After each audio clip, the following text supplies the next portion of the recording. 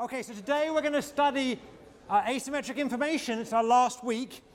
And we're going to focus on signaling today. And I'll spell it with one L here as the concessions to the Americans. All right, so we're going to divide this class into two parts. And for the first part, we're going to focus on the case where there is some verifiable information in the problem. All right, so we'll see what this means in a while. But let me just set up an example, and we'll see where that takes us. So I want to return to a game we know well by this stage, which is the Cournot game. So there's two firms, and they're competing in Cournot, so they're competing in quantities. And we'll call the firms A and B. And suppose that firm B has costs, so to be more formal, these are constant marginal costs, equal to Cm, where M means middle or medium or something. And firm A also has costs, but those costs could come in one of three types. It could be that firm A has high costs, and high costs are equal to middle costs plus a little bit. And it could be that firm A also has medium costs, and it could be that firm A has low costs. And the low costs are just the medium costs minus a little bit. All right.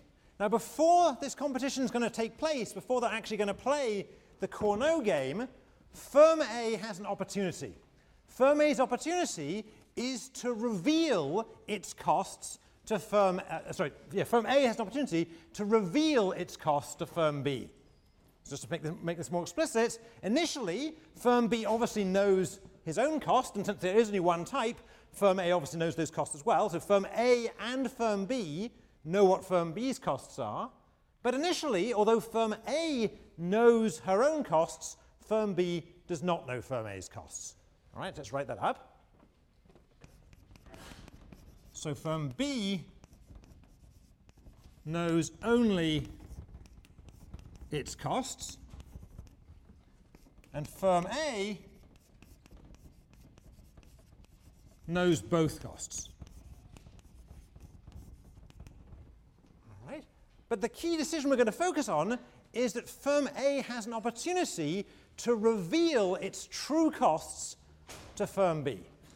Now, it can do so in a verifiable way. For example, it could hire an accountant. That accountant from a reputable outside firm could come in and do the accounts for firm A and then publish them in the Wall Street Journal or something. All right? So firm A can do that, and let's assume it's costless for it to do that. All right? So firm A can costlessly and verifiably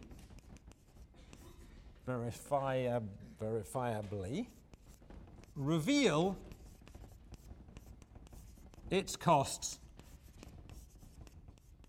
to B. And the question is, this is going to happen before they play Cournot, the question is, should firm A reveal those costs or not? Right? Should firm A publicize, give away its informational advantage, if you like, to firm B by telling firm B what its costs look like? All right? So what do people think? Let me just grab the mic and ask people a little bit. Imagine you're the manager of firm A. Are you going to tell firm B what your costs are or not? I want to wave a hand on the air, or should I just cold call here? Let me cold call. So what's your name, sir? You. You, so suppose you're the manager of firm A. Would you reveal the information or not? I would tell them only if my costs were lower. All right, so you says I would reveal the information only if my costs were lower. Now, why do you want to reveal the costs if you have lower costs? Because then my firms will produce at a lower cost, so firm B will produce less because they know that we'll get most of the market. Good.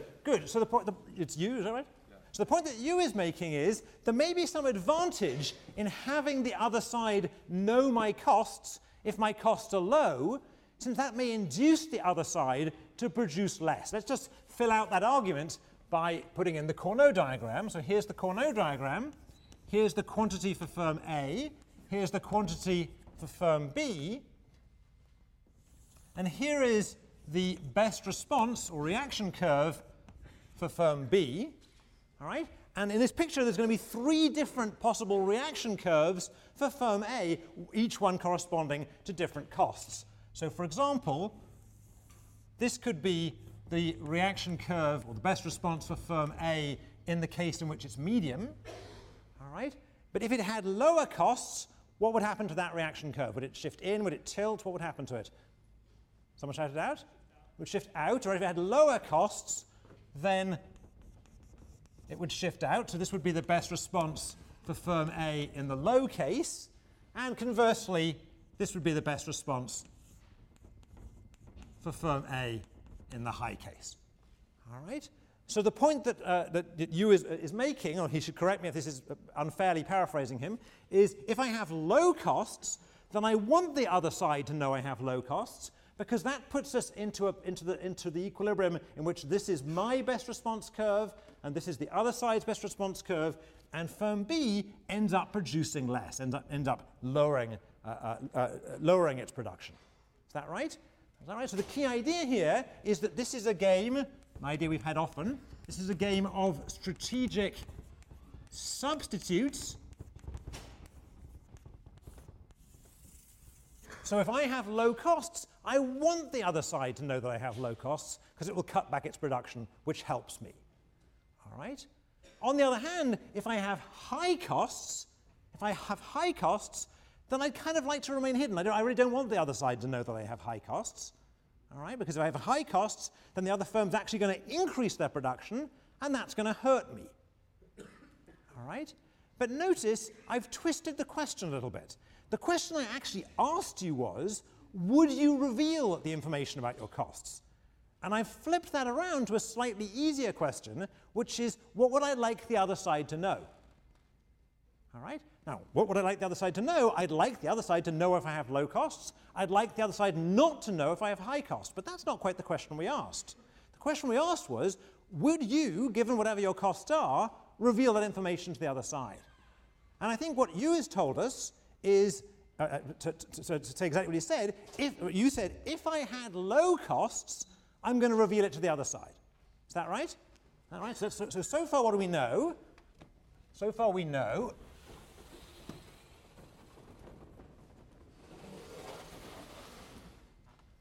that if I have low costs, then I will reveal it. All right? So far, we know that.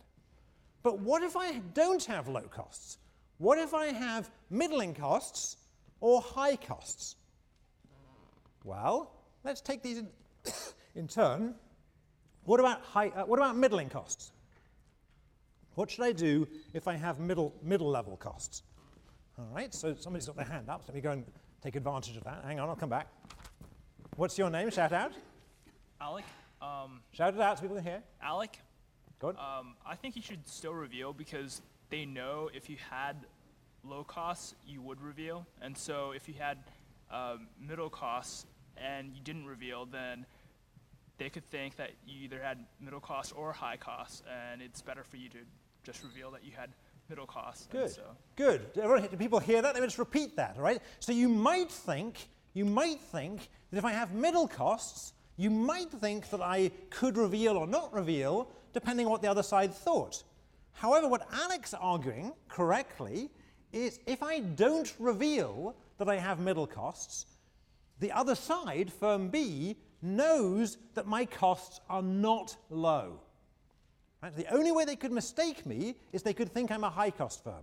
They know I'm not a low-cost firm. How do they know I'm not a low-cost firm? Because the low-cost firm would have revealed. That was Yu's argument. Right? So since low-cost firms are revealing, if I'm a middle-cost firm, if I don't reveal, no one's in any doubt I'm not a low-cost firm. So all I could be is a middle-cost firm or a high-cost firm. All I could have is this reaction curve, which is the one I actually have, or this reaction curve. So if I don't reveal, then the other side might think that I have high costs, in which case they're actually going to increase their production and hurt me. Hang on a second. All right?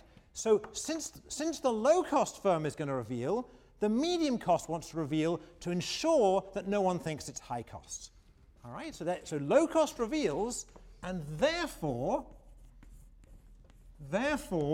CM reveals as well, to prevent being mistaken for a high-cost firm. Now, there was a question. Let me come down and collect the question. Yeah. I was just going to ask, what if he reveals to both the low and middle cost? Then they're obviously going to know when he's a high cost, which means that the concealing doesn't do any good. Exactly. And your name is? Bethany. So Bethany is pointing out that once we know the low-cost type's going to reveal, we know that the middle-cost type is also going to reveal, so as not to get mistaken for being high cost, which means if you're running a high-cost firm, it really doesn't matter whether you reveal or not, because you're going to be revealed by the fact that you didn't reveal. Is that right? Right? Had you been low cost, you would have revealed. Had you been middle cost, you would have revealed. And therefore, whether you choose to reveal or not, everyone knows that you're high cost. So therefore, CH is revealed. Is revealed. Everyone see that? All right. Okay. Now notice that in this argument we've just constructed, there were three types of firm: high, middle, low. But I could have constructed exactly the same argument, albeit somewhat more tediously, with 100 types of firms. Right? Firms that had absolutely the lowest cost, firms that had the 99th, the 99th highest cost, 98th highest cost, 97th highest cost, and so on. And this argument would have been exactly the same. At each stage, the firm that's left in the analysis who has the lowest cost will want to reveal to distinguish itself from those who haven't revealed, quote, yet, unquote. Right? And therefore, we'll get unraveling. And we'll get information to be revealed. And notice, interestingly, we'll get information to be revealed beyond the median. Right? So the 51st highest cost firm will reveal, therefore the 50th highest cost firm will reveal, therefore the 49th, and so on. In fact, the only firm who won't explicitly actively reveal themselves is the firm who has absolutely the highest cost, and as Bethany points out, they're going to be revealed anyway. All right? Right? So this is an idea. This idea is called informational unraveling. And again, in keeping for my American audience, I'm going to put one L in unraveling. Is that right? There's one L in America, right? Someone should just check that on Google or something. I think that's correct. All right? All right, what's the lesson here? So one lesson is that this happens. We'll come back to that. But another lesson, perhaps a more important lesson, is often the lack of information, the lack of somebody signaling to you, the lack of somebody trying to tell you something conveys information. Right? This was the point that Bethany was making. The fact that the high-cost firm doesn't, in fact, go out and reveal information to you reveals something about what it knows. All right? So Yu's initial comment was correct. If I was the high-cost firm, I'd like to remain hidden, but I can't remain hidden. Right? But from your point of view as the receiver of the information, there's information in the lack of the attempt to convey information. So lesson,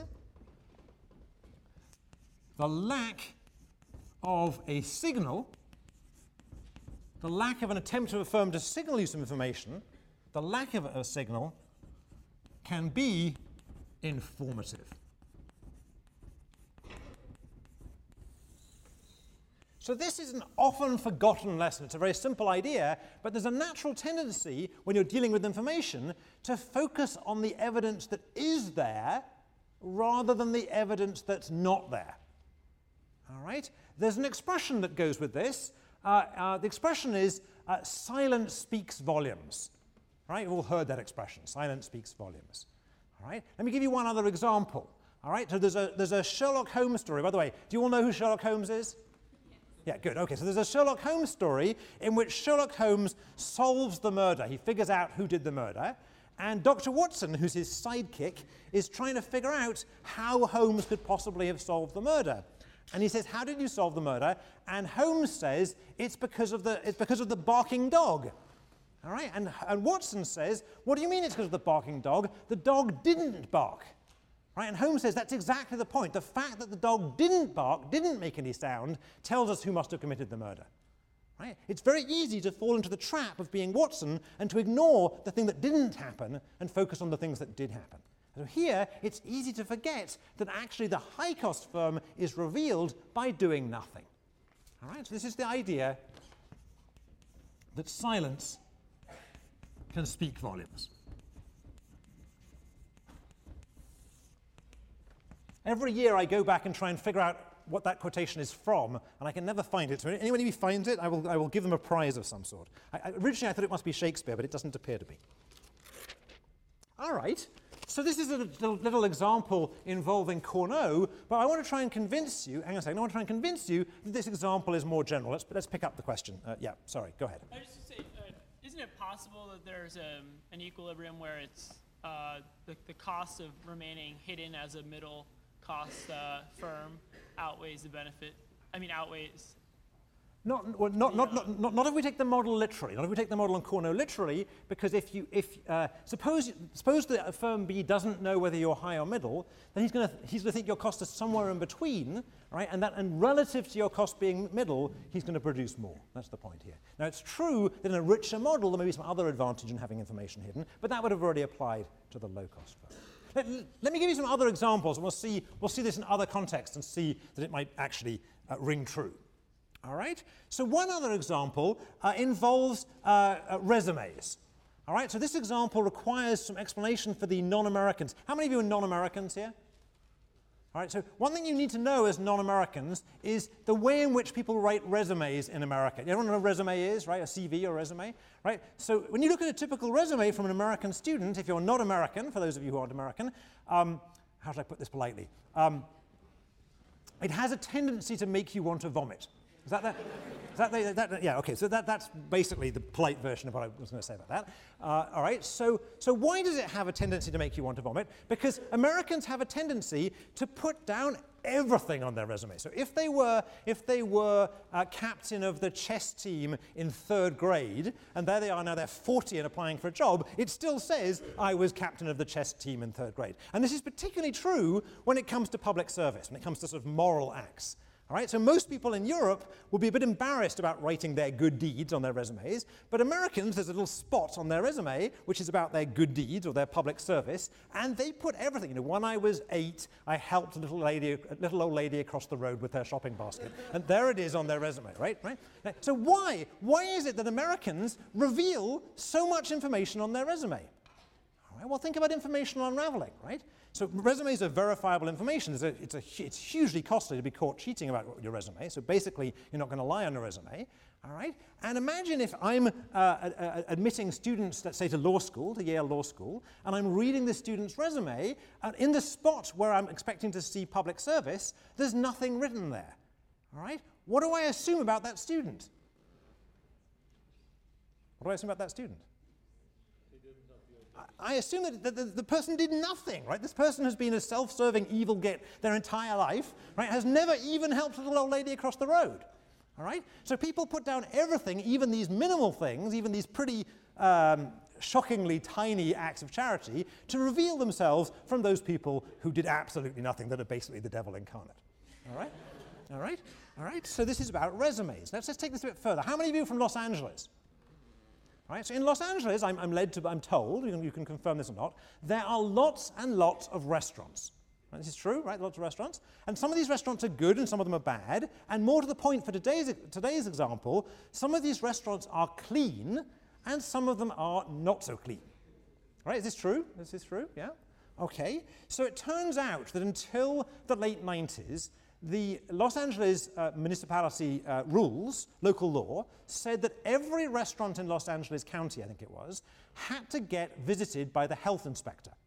And the health inspector would come around, I think it was annually, and go to these restaurants, and they would issue a certificate.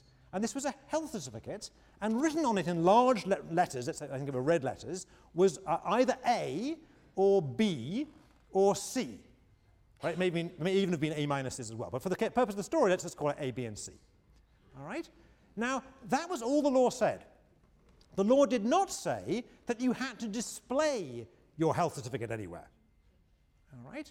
So what does this model tell us to expect about Los Angeles in the mid-90s? Well, if you're running a little restaurant in Los Angeles and you get an A health certificate from your restaurant, from the health inspector, what are you going to do with that A certificate? You're going to display it prominently in the window, right? A health certificate. All right? So if you're running a slightly less healthy restaurant, maybe this is Ale's pizza chain again, all right? And you still get a B certificate from the Los Angeles health inspector, are you going to display it or not? You're going to display it, right? Because why not? We know the A's are going to display, right? These certificates are being given to everybody, so you're going to display even a B certificate. Now, I'm told from people who lived in Los Angeles at the time that you could go round to the greasiest spoon in Los Angeles and look through these grease-smeared windows with the cockroaches running all up and down them, and if you look carefully behind the cockroaches and the grease, you'd see a certificate displayed that said C on it, right? Presumably there was a D grade as well. Even the C's were displaying, all right? So that's pretty dramatic information unraveling. Now, I'm exaggerating slightly to make a separate point. It turns out that in certain areas of Los Angeles, you'd expect to see these health certificates displayed, even the C's, right? And in other areas, you wouldn't expect to see the C's displayed. Which areas would you expect not to see people bothering displaying their C or B minus certificates? Any guesses? The tourist areas, right? The tourist areas. Because for this story about information unraveling to work, the people who are the receivers of the information need to know that you got the certificates, right? So if you're a tourist in Los Angeles, you don't know the system's in place, and therefore, if you're a C certificate, right next to Disneyland or something, whatever it is, right? You can still make some tourists ill without having to tell them you're about to do so. All right, all right. So that's a second example. Let me give a third example, a little bit closer to home. At the last curriculum reform at Yale, there was a big debate about what to do with credit D-Fail. All right? And one of the proposals for credit D-Fail was to allow students to take courses credit D-Fail, but if they ended up getting an A or a B, they could display the A or the B on their resume. Right? So they take it credit D-Fail, but if they got a grade, like an A or a B or an A minus or whatever, then they could opt in and have it put on their resume. What's wrong with that? This is a serious proposal. This was made, I was on this committee, right? This was seriously made, all right? So I didn't make the proposal, but this was made, all right? What's wrong with this proposal? What's wrong with the proposal? What would displaying credit on your transcript come to mean?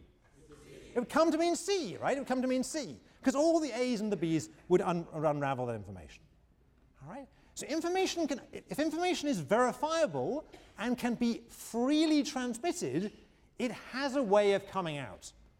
It has a way of coming out. Let me give you one slightly more serious example. As you all know, if you're arrested in the US, you should know this, you have the right to remain silent. I'm not saying you're all about to get arrested, but were you to be arrested, you have the right to remain silent. Right? That right was true in Britain as well until recently, when the government, which isn't so big on civil liberties, changed the rules slightly. So now you have the right to remain silent in Britain, but the court has the right to take into account as evidence if you remain silent. All right? So what's that done to the right to remain silent? I'll leave it to you to figure out what that's done to the right to remain silent. All right, so this is an area, this idea that information unravels depended on certain key parts. And the most important part was that the information was verifiable.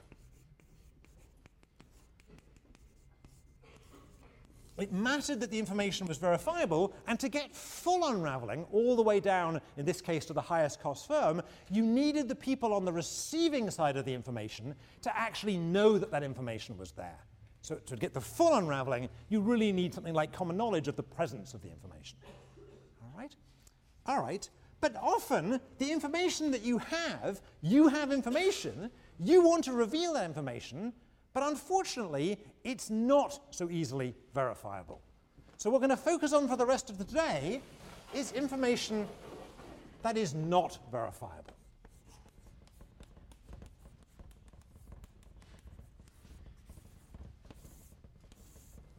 All right. And let's start with an example that's pretty close to home. A lot of you have been doing job interviews recently. How many of you have been going out either doing interviews for internships or jobs? And I know a lot of you are missing class, so I'm assuming charitably that's what you were doing. All right?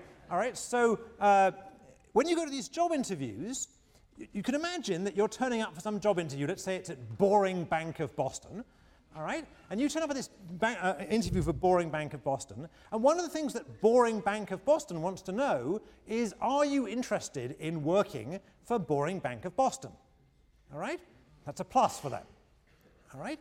So what they tend to do is they ask you, more or less, they say, are you interested in working for Boring Bank? All right? Now, by the way, if you are asked the question, and you're interviewing for Boring Bank, and you're asked the question by them, are you interested in working for Boring Bank, what answer should you give? You should answer yes. All right? How much information is there in the fact you answer yes? None at all, right? Because clearly you want the option of working for this bank, so you're going to answer yes anyway. Now, you may think this is just a fictional example. It's not. I talked to some recruiters from a bank in Boston that we'll refer to as Boring Bank in Boston not so long ago, and I asked them about hiring Yale undergraduates and what Yale undergraduates do to impress them. And the recruiter, who was a Yale graduate himself, said to me that, frankly, Yale undergraduates do less well in these interviews than Harvard undergraduates. And I said, shattered and disappointed, I said, why? And he said, well, when we asked them if they're interested in working for Boring Bank of Boston, the Yale guys say things like, well, I don't know, it sounds kind of boring. All right? And the Harvard guys, what do? They show up with the Wall Street Journal folded over conveniently on the page about Boring Bank of Boston, and sometimes they're wearing, a silly hat with "I'm boring" on it. All right? So I tried to persuade this guy that despite this fact, there's really no information in the fact that the Harvard guys are telling this, and in fact you should hire the Yale people because at least they were honest, and hey, that might make the bank less boring in the future, right? This didn't work, right? So I need to persuade you guys to actually cough up and be dishonest here, all right? All right? There's a lesson here. So one lesson is, if you're asked by an interviewer at one of these for a summer internship or for a job later, if you want to work for them, the answer is yes. All right? It's one of the few questions which the answer is not backward induction. It's just yes. All right? Right? There's a secondary lesson here, which is if an interviewer for a bank is asking you in the interview if you'd like to work for them, you probably answer yes, but you probably want to work somewhere else. Right? If they're dumb enough to ask you that question, you probably want to work for someone else. All right. But this is a real problem. The problem is, here you are, you have some information you'd like to convey. Maybe you really are boring. Maybe you really do want to work for this bank. You want to convey this information, but it's hard for you to persuade the employer that this is true, because anybody can say they want to work for the bank. All right? And more generally in life, it isn't only about whether you want to work for a particular bank or whatever it happens to be. It's also about whether you are a good worker or not. All right? So let's try and think about this in the context of not of workers being boring or not, but workers being good or not. All right? So we're going to look at a costly signaling model. It's going to turn out. This model is going to be about costly signaling. And just for the purpose of the model, we're going to assume that there are two kinds of workers in America. There are good workers, we'll call them G, and there are bad workers, and we'll call them B. All right? And we'll assume that the productivity of a good worker, if you work for this firm, is going to be 50. And we could assume this is $50,000 or whatever, but let's forget units for now and just call it 50. And a bad worker, their productivity is only 30. All right? So clearly, all other things being equal, the employer would rather employ a good worker or a bad worker.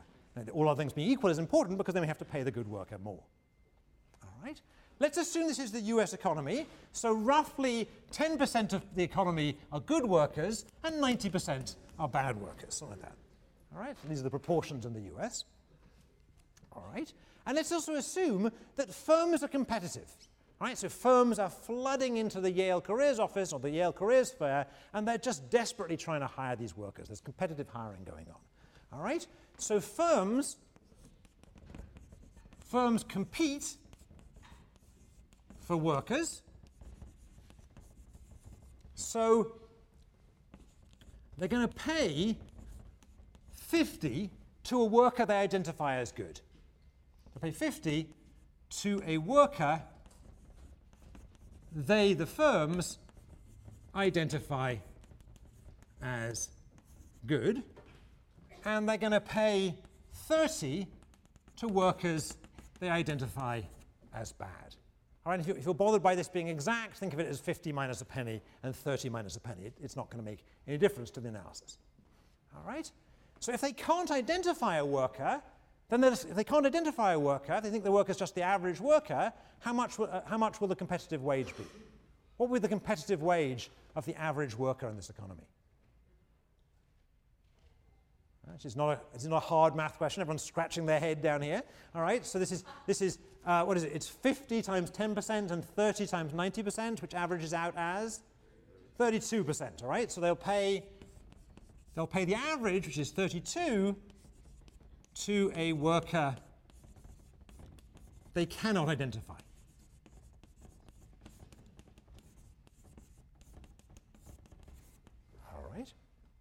Now, clearly in this model, much like in the high-cost firms we started with, the good workers would like to be identified. Is that right? Because they get paid more. And the bad workers do not want to be identified. Is that right? Right? They'd rather remain hidden.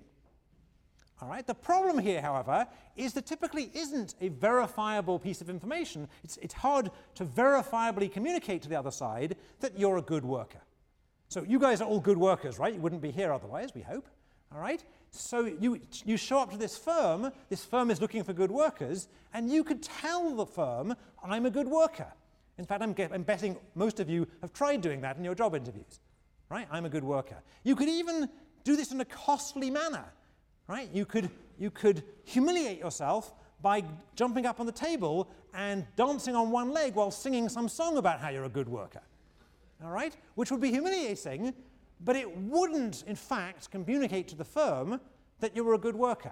Why is it that you're dancing this beautiful jig on the table of the interview room, singing this beautiful song about how you're a good worker? Why doesn't that convince the firm that you're a good worker? Who's been in job interviews recently? Has anyone tried this? Why is that not a successful strategy? Yeah, so it's Stephen, is that right? So shout out. A bad worker could do that too. A bad worker could do that too. All right? So it's true that it's costly and humiliating to dance up on the table on one leg and sing you're a good worker, but it's no more costly and humiliating for you than it is for a bad worker. So if that worked, a bad worker would do it too. All right? So merely a song and dance isn't going to work. All right? Merely a song and dance isn't going to work. It's going to be hard to signal to the outside world that you're a good worker. All right? And that's going to be our starting point.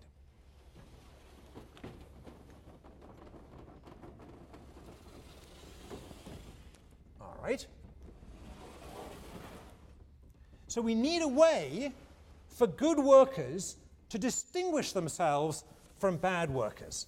We need a way for them to signal, and what's key about that signal is it has to be a signal that they can make and a bad worker cannot make. Or alternatively, a signal that they will want to make, but a bad worker will not want to make. All right? So dancing on the table doesn't do it, and the reason it doesn't do it is bad workers and good workers are symmetric with respect to the dishonor of dancing on the table. All right? All right? So we need a way for good workers, you guys, to distinguish yourself from bad workers, us guys. All right? All right? How in the American economy, what's the main way in the American economy in which good workers signal the fact that they're good, that they manage to distinguish themselves? What's the main signal used in the US economy? Somebody? Yes, so education. All right? So the main signal in the US, not the only one by any means, but the main signal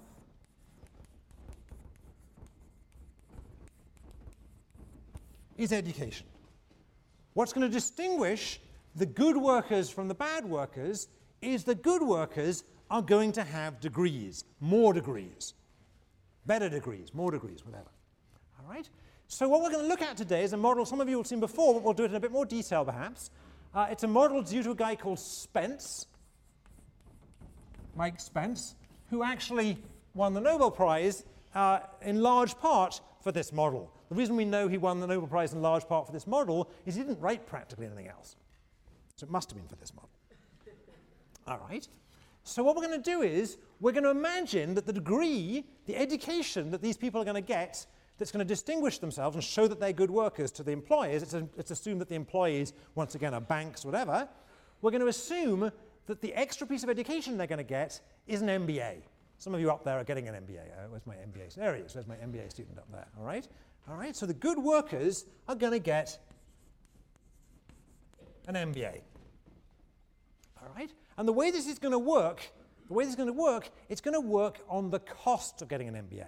So it's got to get this to be a successful signal, to make this signal different from merely dancing on the table, it's either got to be the case that bad workers cannot get an MBA, or it's got to be the case that it's so costly for bad workers to get an MBA that they won't bother.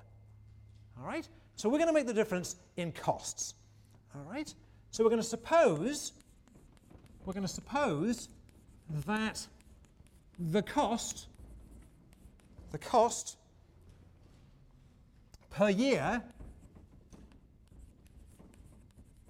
of getting an MBA, of being in business school, so of MBA education,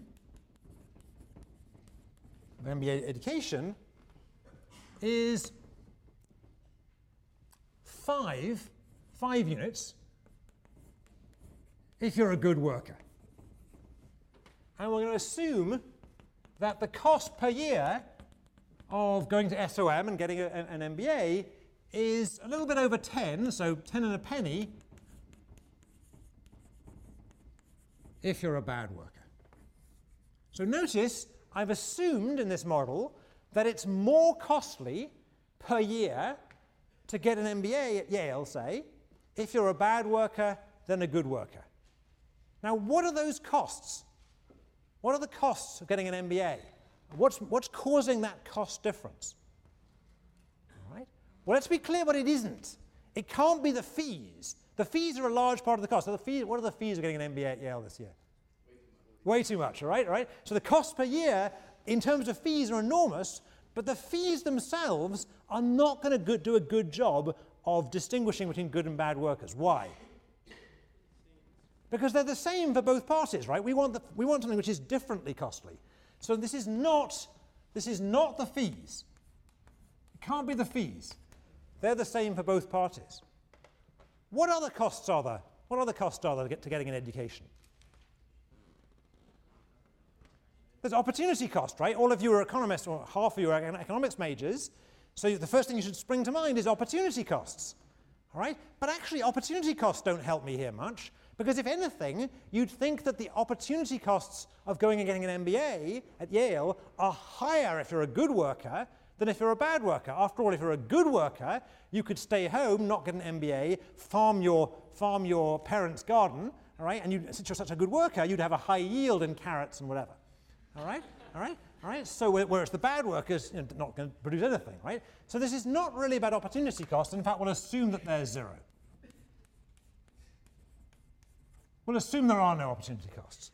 So what is it that's driving this cost difference between the good worker at SOM and the bad worker at SOM? Somebody had was that a potential answer out there? Yeah.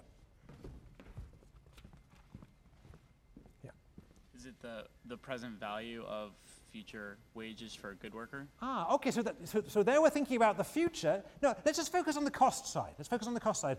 You're right, there's going to be different things going on in the future, but let's focus on the cost side. I had you before, so let's have this guy. Mental effort? Mental effort, right? Mental effort. So where's my MBA student up there? Here he is. Where is he? Up there. All right. It's pain and suffering, right? Right? And I can't see him yet. There he is. It's pain and suffering, is that right? He's nodding, good, right? Right? It's having to, when you go to the MBA class, of thinking, my God, thank goodness I escaped being an undergraduate, and you go back to the MBA class, and I'm there again, right? I'm seeing the same horrible problem sets, and you still can't read my handwriting, and you still got to deal with my accent, right? Good workers find it easier to read my handwriting and deal with my accent, right? All right?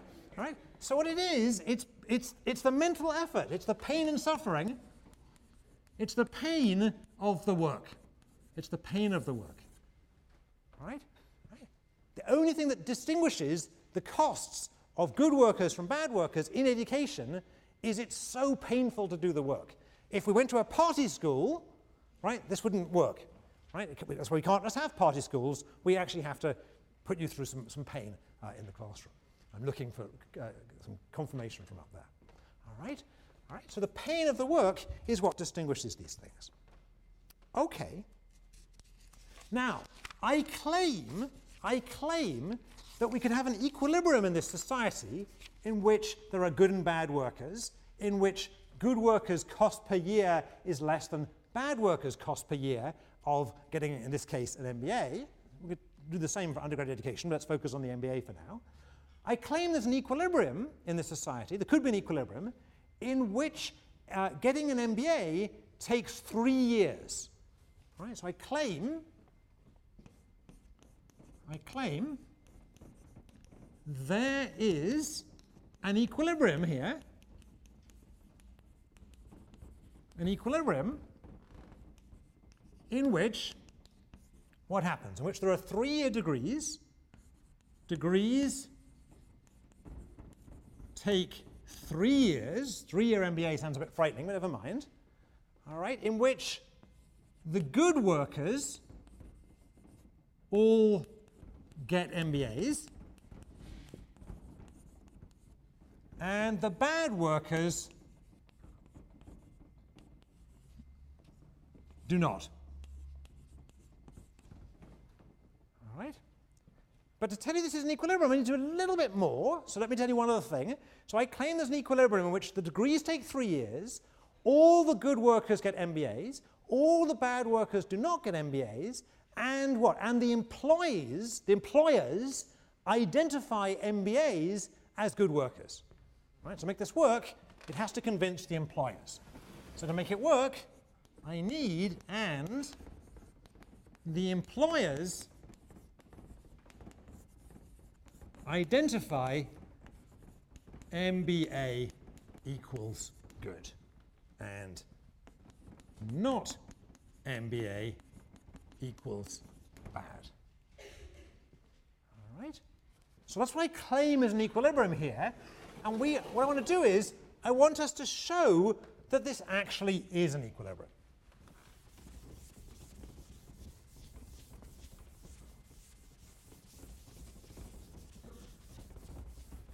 All right. Now then, this is a slightly different kind of equilibrium to anything we've seen in the class so far. So I'm going to be a little bit slow and nerdy about what we need to check that this indeed is an equilibrium. All right. So I'm going to leave some space on the board, and you should leave some space too.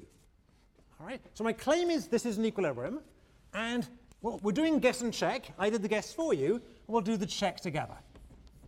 To check, I claim I need to check 2 things. 2 things. All right? One, I need to check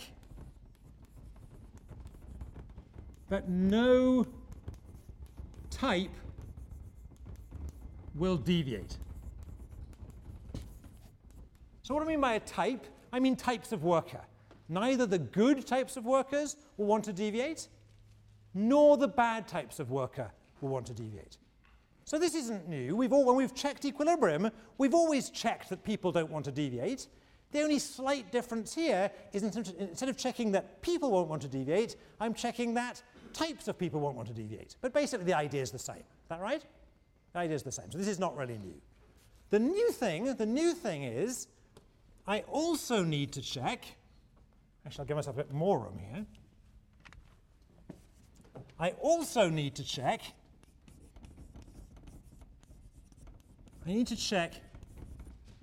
that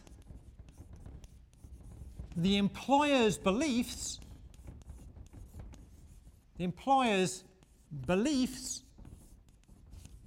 are consistent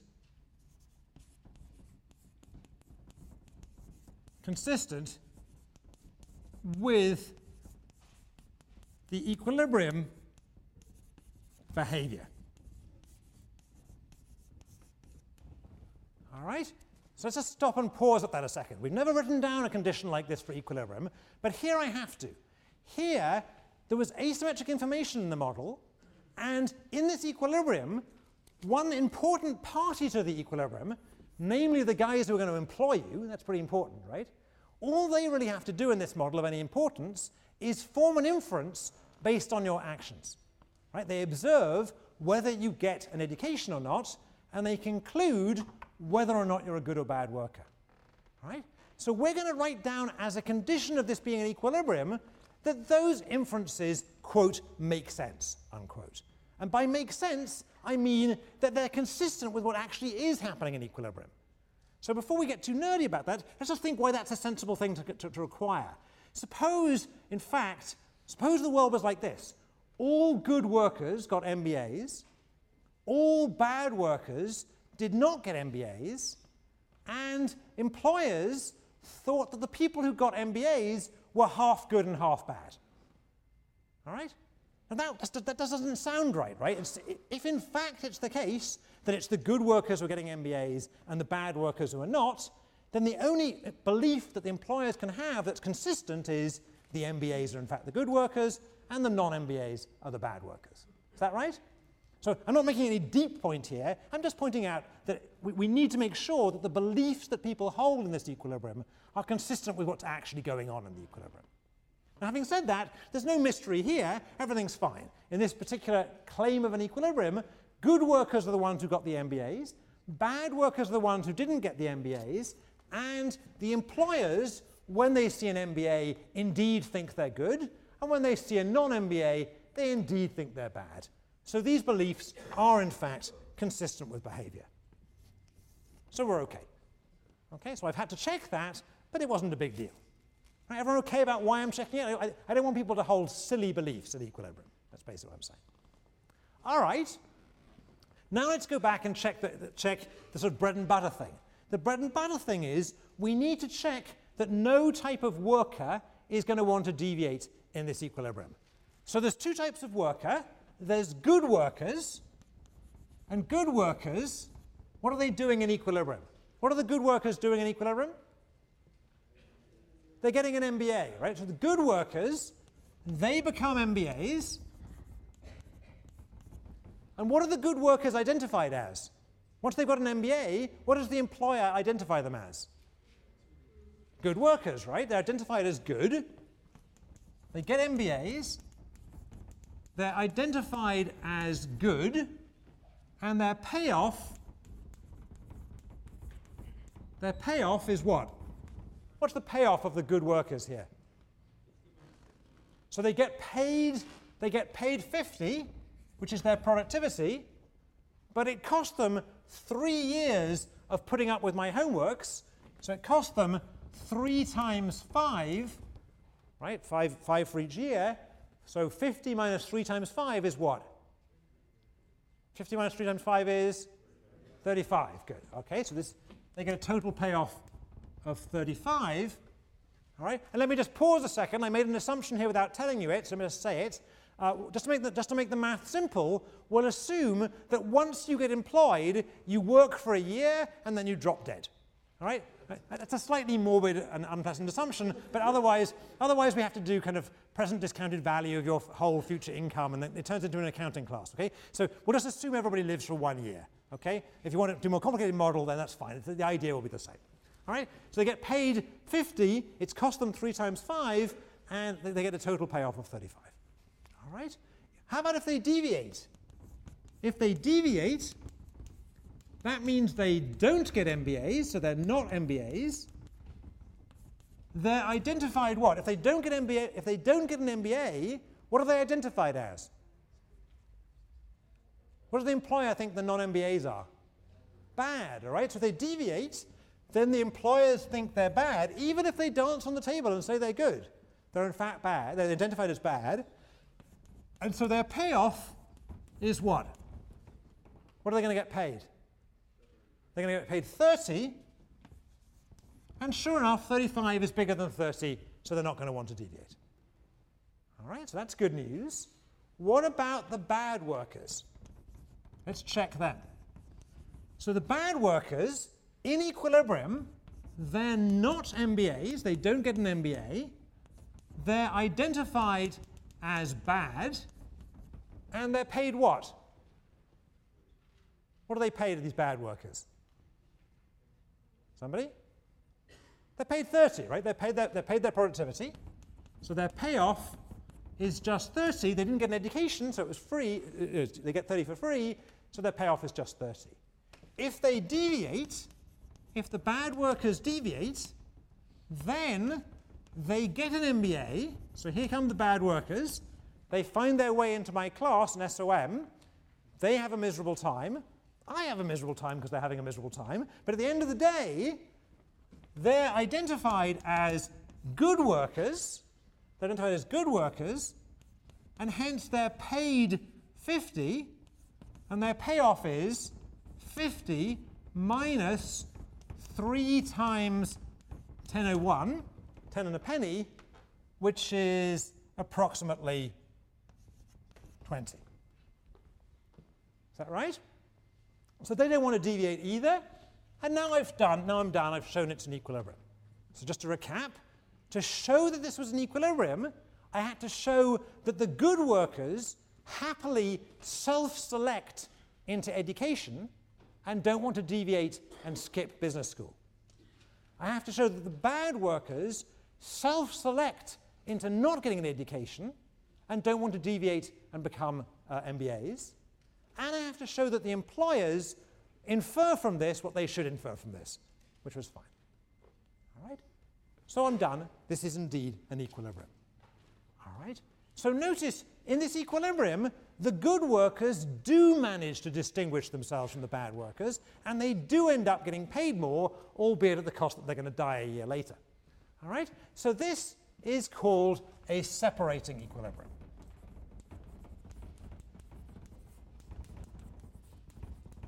Which I can never spell. I'm sure I'm spelling this wrong. Never mind. It's a separating equilibrium.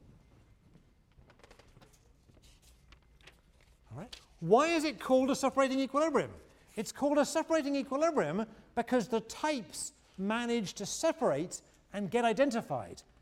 That's slightly misleading. The good types manage to separate and get identified, and the bad types, they don't want to get separated, but they do get separated. All right. Now, how many of you have seen some version of the Spence model before? Some of you, right? Let's go into this in a little bit more detail to see if we've really understood it. Okay? So in particular,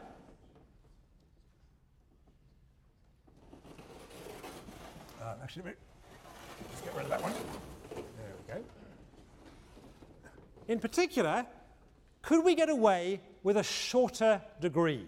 Here we had people going to get MBAs, and it took them 3 years each. All right? That seems an awful long time to get an MBA. So how about a one-year MBA? Right? And some of you might be think this is just some kind of abstract example, but actually this is the kind of thing you hear about all the time. If you read, if you listen to ads in the education press, you keep on hearing schools, perhaps schools who lack economics professors, putting up the proposals for one-year MBA degrees. All right? I won't mention any schools by name because I'll probably get in trouble. All right? So how about a one-year MBA? Let's see if that will work and will allow good workers to separate themselves from bad workers. Let's assume that the costs per year are the same as they were before. All right? And let's suppose that this candidate equilibrium, this putative equilibrium, involves the good workers getting the MBAs, the bad workers not getting an MBA, and the employers, just as before, identifying MBAs as good and non-MBAs as bad. question, is that an equilibrium? Is that an equilibrium? So who thinks yes? Who thinks no? All right, so you can all tell me why then. So the answer is no. So why is that not an equilibrium? Why is that not an equilibrium? Somebody? Anybody? Why is that not an equilibrium? Someone hasn't answered yet today. Yeah, here we go. So and your name is? Osman. Osman, so shout out. Shout out, louder. The bad workers would also benefit from doing the MBA because their payoff is still greater. Good, good. So what's wrong in this equilibrium, it's not the employer's beliefs. Right? If in fact people did follow this behavior, then employers would be right to identify MBAs with good. It's also not the good workers' problem. If in fact employers are going to pay more to MBAs, then the good workers are still going to, even more so, are going to want to go ahead and get MBAs. The problem here, right, this is not an equilibrium. It's not an equilibrium, and the problem is the bad workers. The bad workers' incentives are wrong here. Right? Why? Because if the bad workers do what they're supposed to do in this equilibrium, actually it isn't an equilibrium, but in this supposed equilibrium, what they're supposed to do is not get an MBA and get a payoff of 30. All right? But if they went and got an MBA, if they deviate and no one else deviates, just them deviating, if they deviate, they get an MBA. According to the equilibrium, they're now identified as good workers. They're identified as good, and so their payoff would be 50 minus 1 year at approximately 10 for a total payoff of 40, but 40 is higher than 30, so that's violated our equilibrium condition. Everyone see that? Right? So here, the bad workers, if it only took 1 year of pain and suffering to get an MBA, the bad workers would go and get an MBA as well, and that would be trouble because now everyone gets an MBA and it's just like dancing on the table again. All right? So, how long must an MBA be? In this model with this cost structure, how many years must it take to get an MBA? 2 years, right? 1 year didn't work, but you can try at home and check that a two-year MBA will work. 2 years will be just enough to put off the bad workers. Leaving aside the numbers, though, what's the idea here? The idea is that to work as a successful signal, the signal has to separate the good workers from the bad workers. The workers have to choose to be separated. They have to self-select into being MBAs or not being MBAs. And we need just enough pain and suffering, and let's be careful, just enough difference in pain and suffering for the workers to select correctly. All right? So what we need enough difference in cost for good workers to get the degree and for bad workers not to want to do so. So one thing we could do is have a 2-year degree. How else, if you were absolutely insisted on having a 1-year degree, how could you create a difference in cost that would work? Suppose you were employed to advise some university out in the West somewhere who wants to have a 1-year degree program. All right? What should you do in that 1-year degree program to make it work, to make it allow people to separate? Raising tuition isn't going to work, right? Because that's the same for good and bad workers. You need a way to separate the good and bad workers. How are you going to do it? You're going to make it really hard, right? If you want to have a 1-year degree program, it's got to be really hard. You've got to really jack up the difference between the good and the bad workers. So you need to hire professors who have really bad handwriting, right? All right. Let's try and take a step back from this model and see what works, see what we've learned here. All right, let's just try and draw some lessons off this.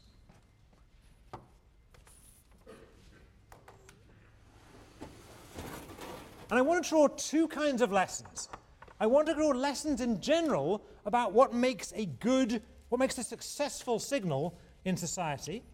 And then I want to draw lessons about education.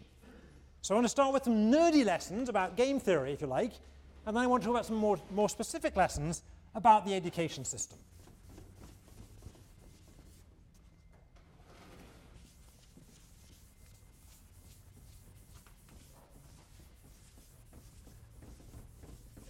So the key lesson here is the lesson we just learnt.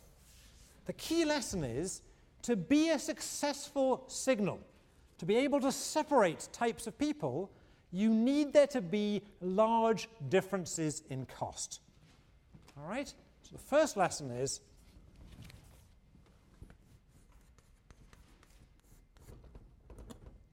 a good signal. It isn't that it has to be costly, it's that it has to be differentially costly. It needs to be differentially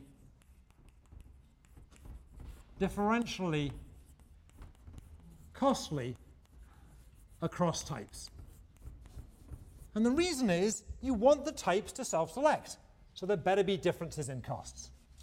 Be a little bit careful here. You could have differences in benefits, but we'll leave it as cost for now. All right, that's one lesson. All right. Now, what's that telling us in this model?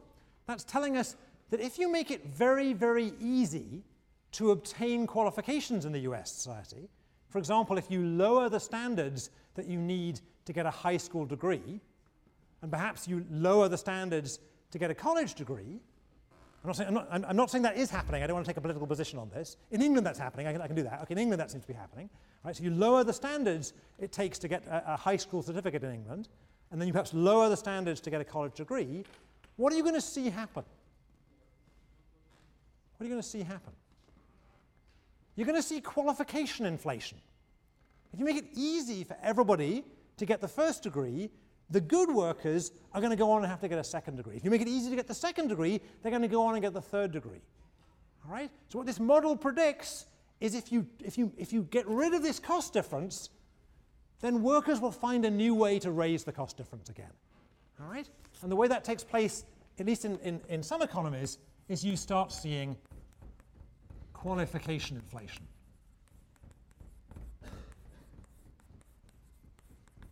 And by qualification inflation, I mean that pretty soon, even to drive a dump truck, you need to have a university degree. All right? Okay. Now, what are the lessons here for education more generally?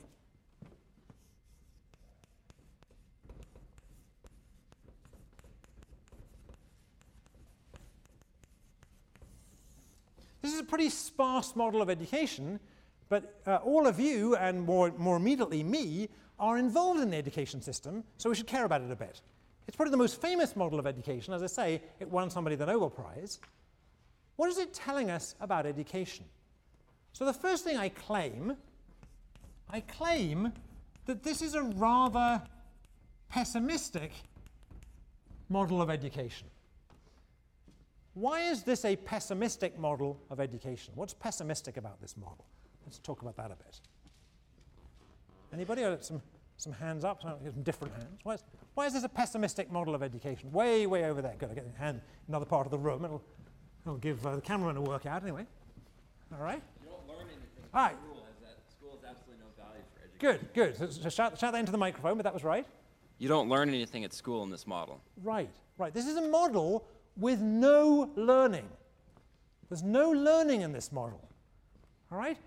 In fact, people in this model go in with their productivities at 50 and 30, and they come out with their productivities at 50 and 30. Nothing you do at school enriches you or makes you more productive. That's a pretty pessimistic lesson. Here we are in lecture number, what is this? Lecture number 23 or something? Right? And the message of this model is, you guys haven't learned anything, you've just had a lot of pain and suffering. All right? So there's no learning in this model. There's no learning. All right? Now I hope that's not true as a model of education. Right? I hope it's not true that we only have pain. All right? But nevertheless, let's pretend it's true, at least for now, and see where it takes us. All right?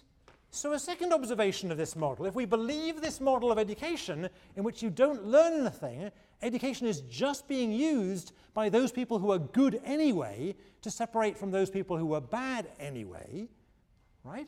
Then education in this model is socially wasteful.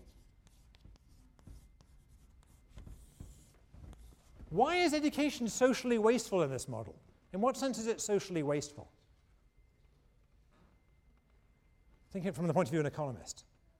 In this model, the productivity of the workers doesn't change because of education, but some resources were used, right? Some resources were used by the good workers to get an education. Right? At the end of the day, the good workers are better off, the bad workers are worse off, all right? But that's, and employers are the same as they would have been otherwise, all right? But that's just redistribution, right? There's no product from education, right? But resources were wasted in education. And that makes sense? So in particular, in our 2-year equilibrium, or in our 3-year equilibrium, it was the good workers who went to college, or in this case went to business school, and they wasted 3 years at 5 apiece. Right? So there's a waste of 15, a waste of 10 in the 2-year model. All right? According to this model, education is socially wasteful. How do we actually visualize that waste in society? So let's take the model seriously. Where is that waste manifested in society? Where's that waste manifested? Yeah. People in school aren't working. Yeah, so you guys aren't working, and where else is it manifested? So you guys sitting here is part of the waste. You should be out, doing something else. And where else is the waste? Me, right? You should take all your Yale professors, stop using them as Yale professors and wasting those resources, and have us go out and till the fields. All right? Or drive taxis or something. All right? All right? All right, so there's a social waste here, right? And what we should do is, according to this model, is we should send the professors to drive taxis. Or dump trucks, I guess. I'm not claiming we'd be good at driving dump trucks. Our comparative advantage is certainly in teaching classes rather than driving dump trucks. But it turns out in this model, teaching classes is a complete waste of time. All right? And therefore, you're better off using those resources to drive dump trucks. All right? Third, notice that in this model, the result of education is what? It's good for the good workers. You guys managed to separate yourselves and get paid high wages. That's nice for the Yale graduates here. But who are the losers in this model? Who are the losers? The bad workers. The 90% of workers in this economy who aren't naturally gifted, who aren't going to find education easy, they in this model end up being paid 30. Without the education system, how much would they have been paid? 32.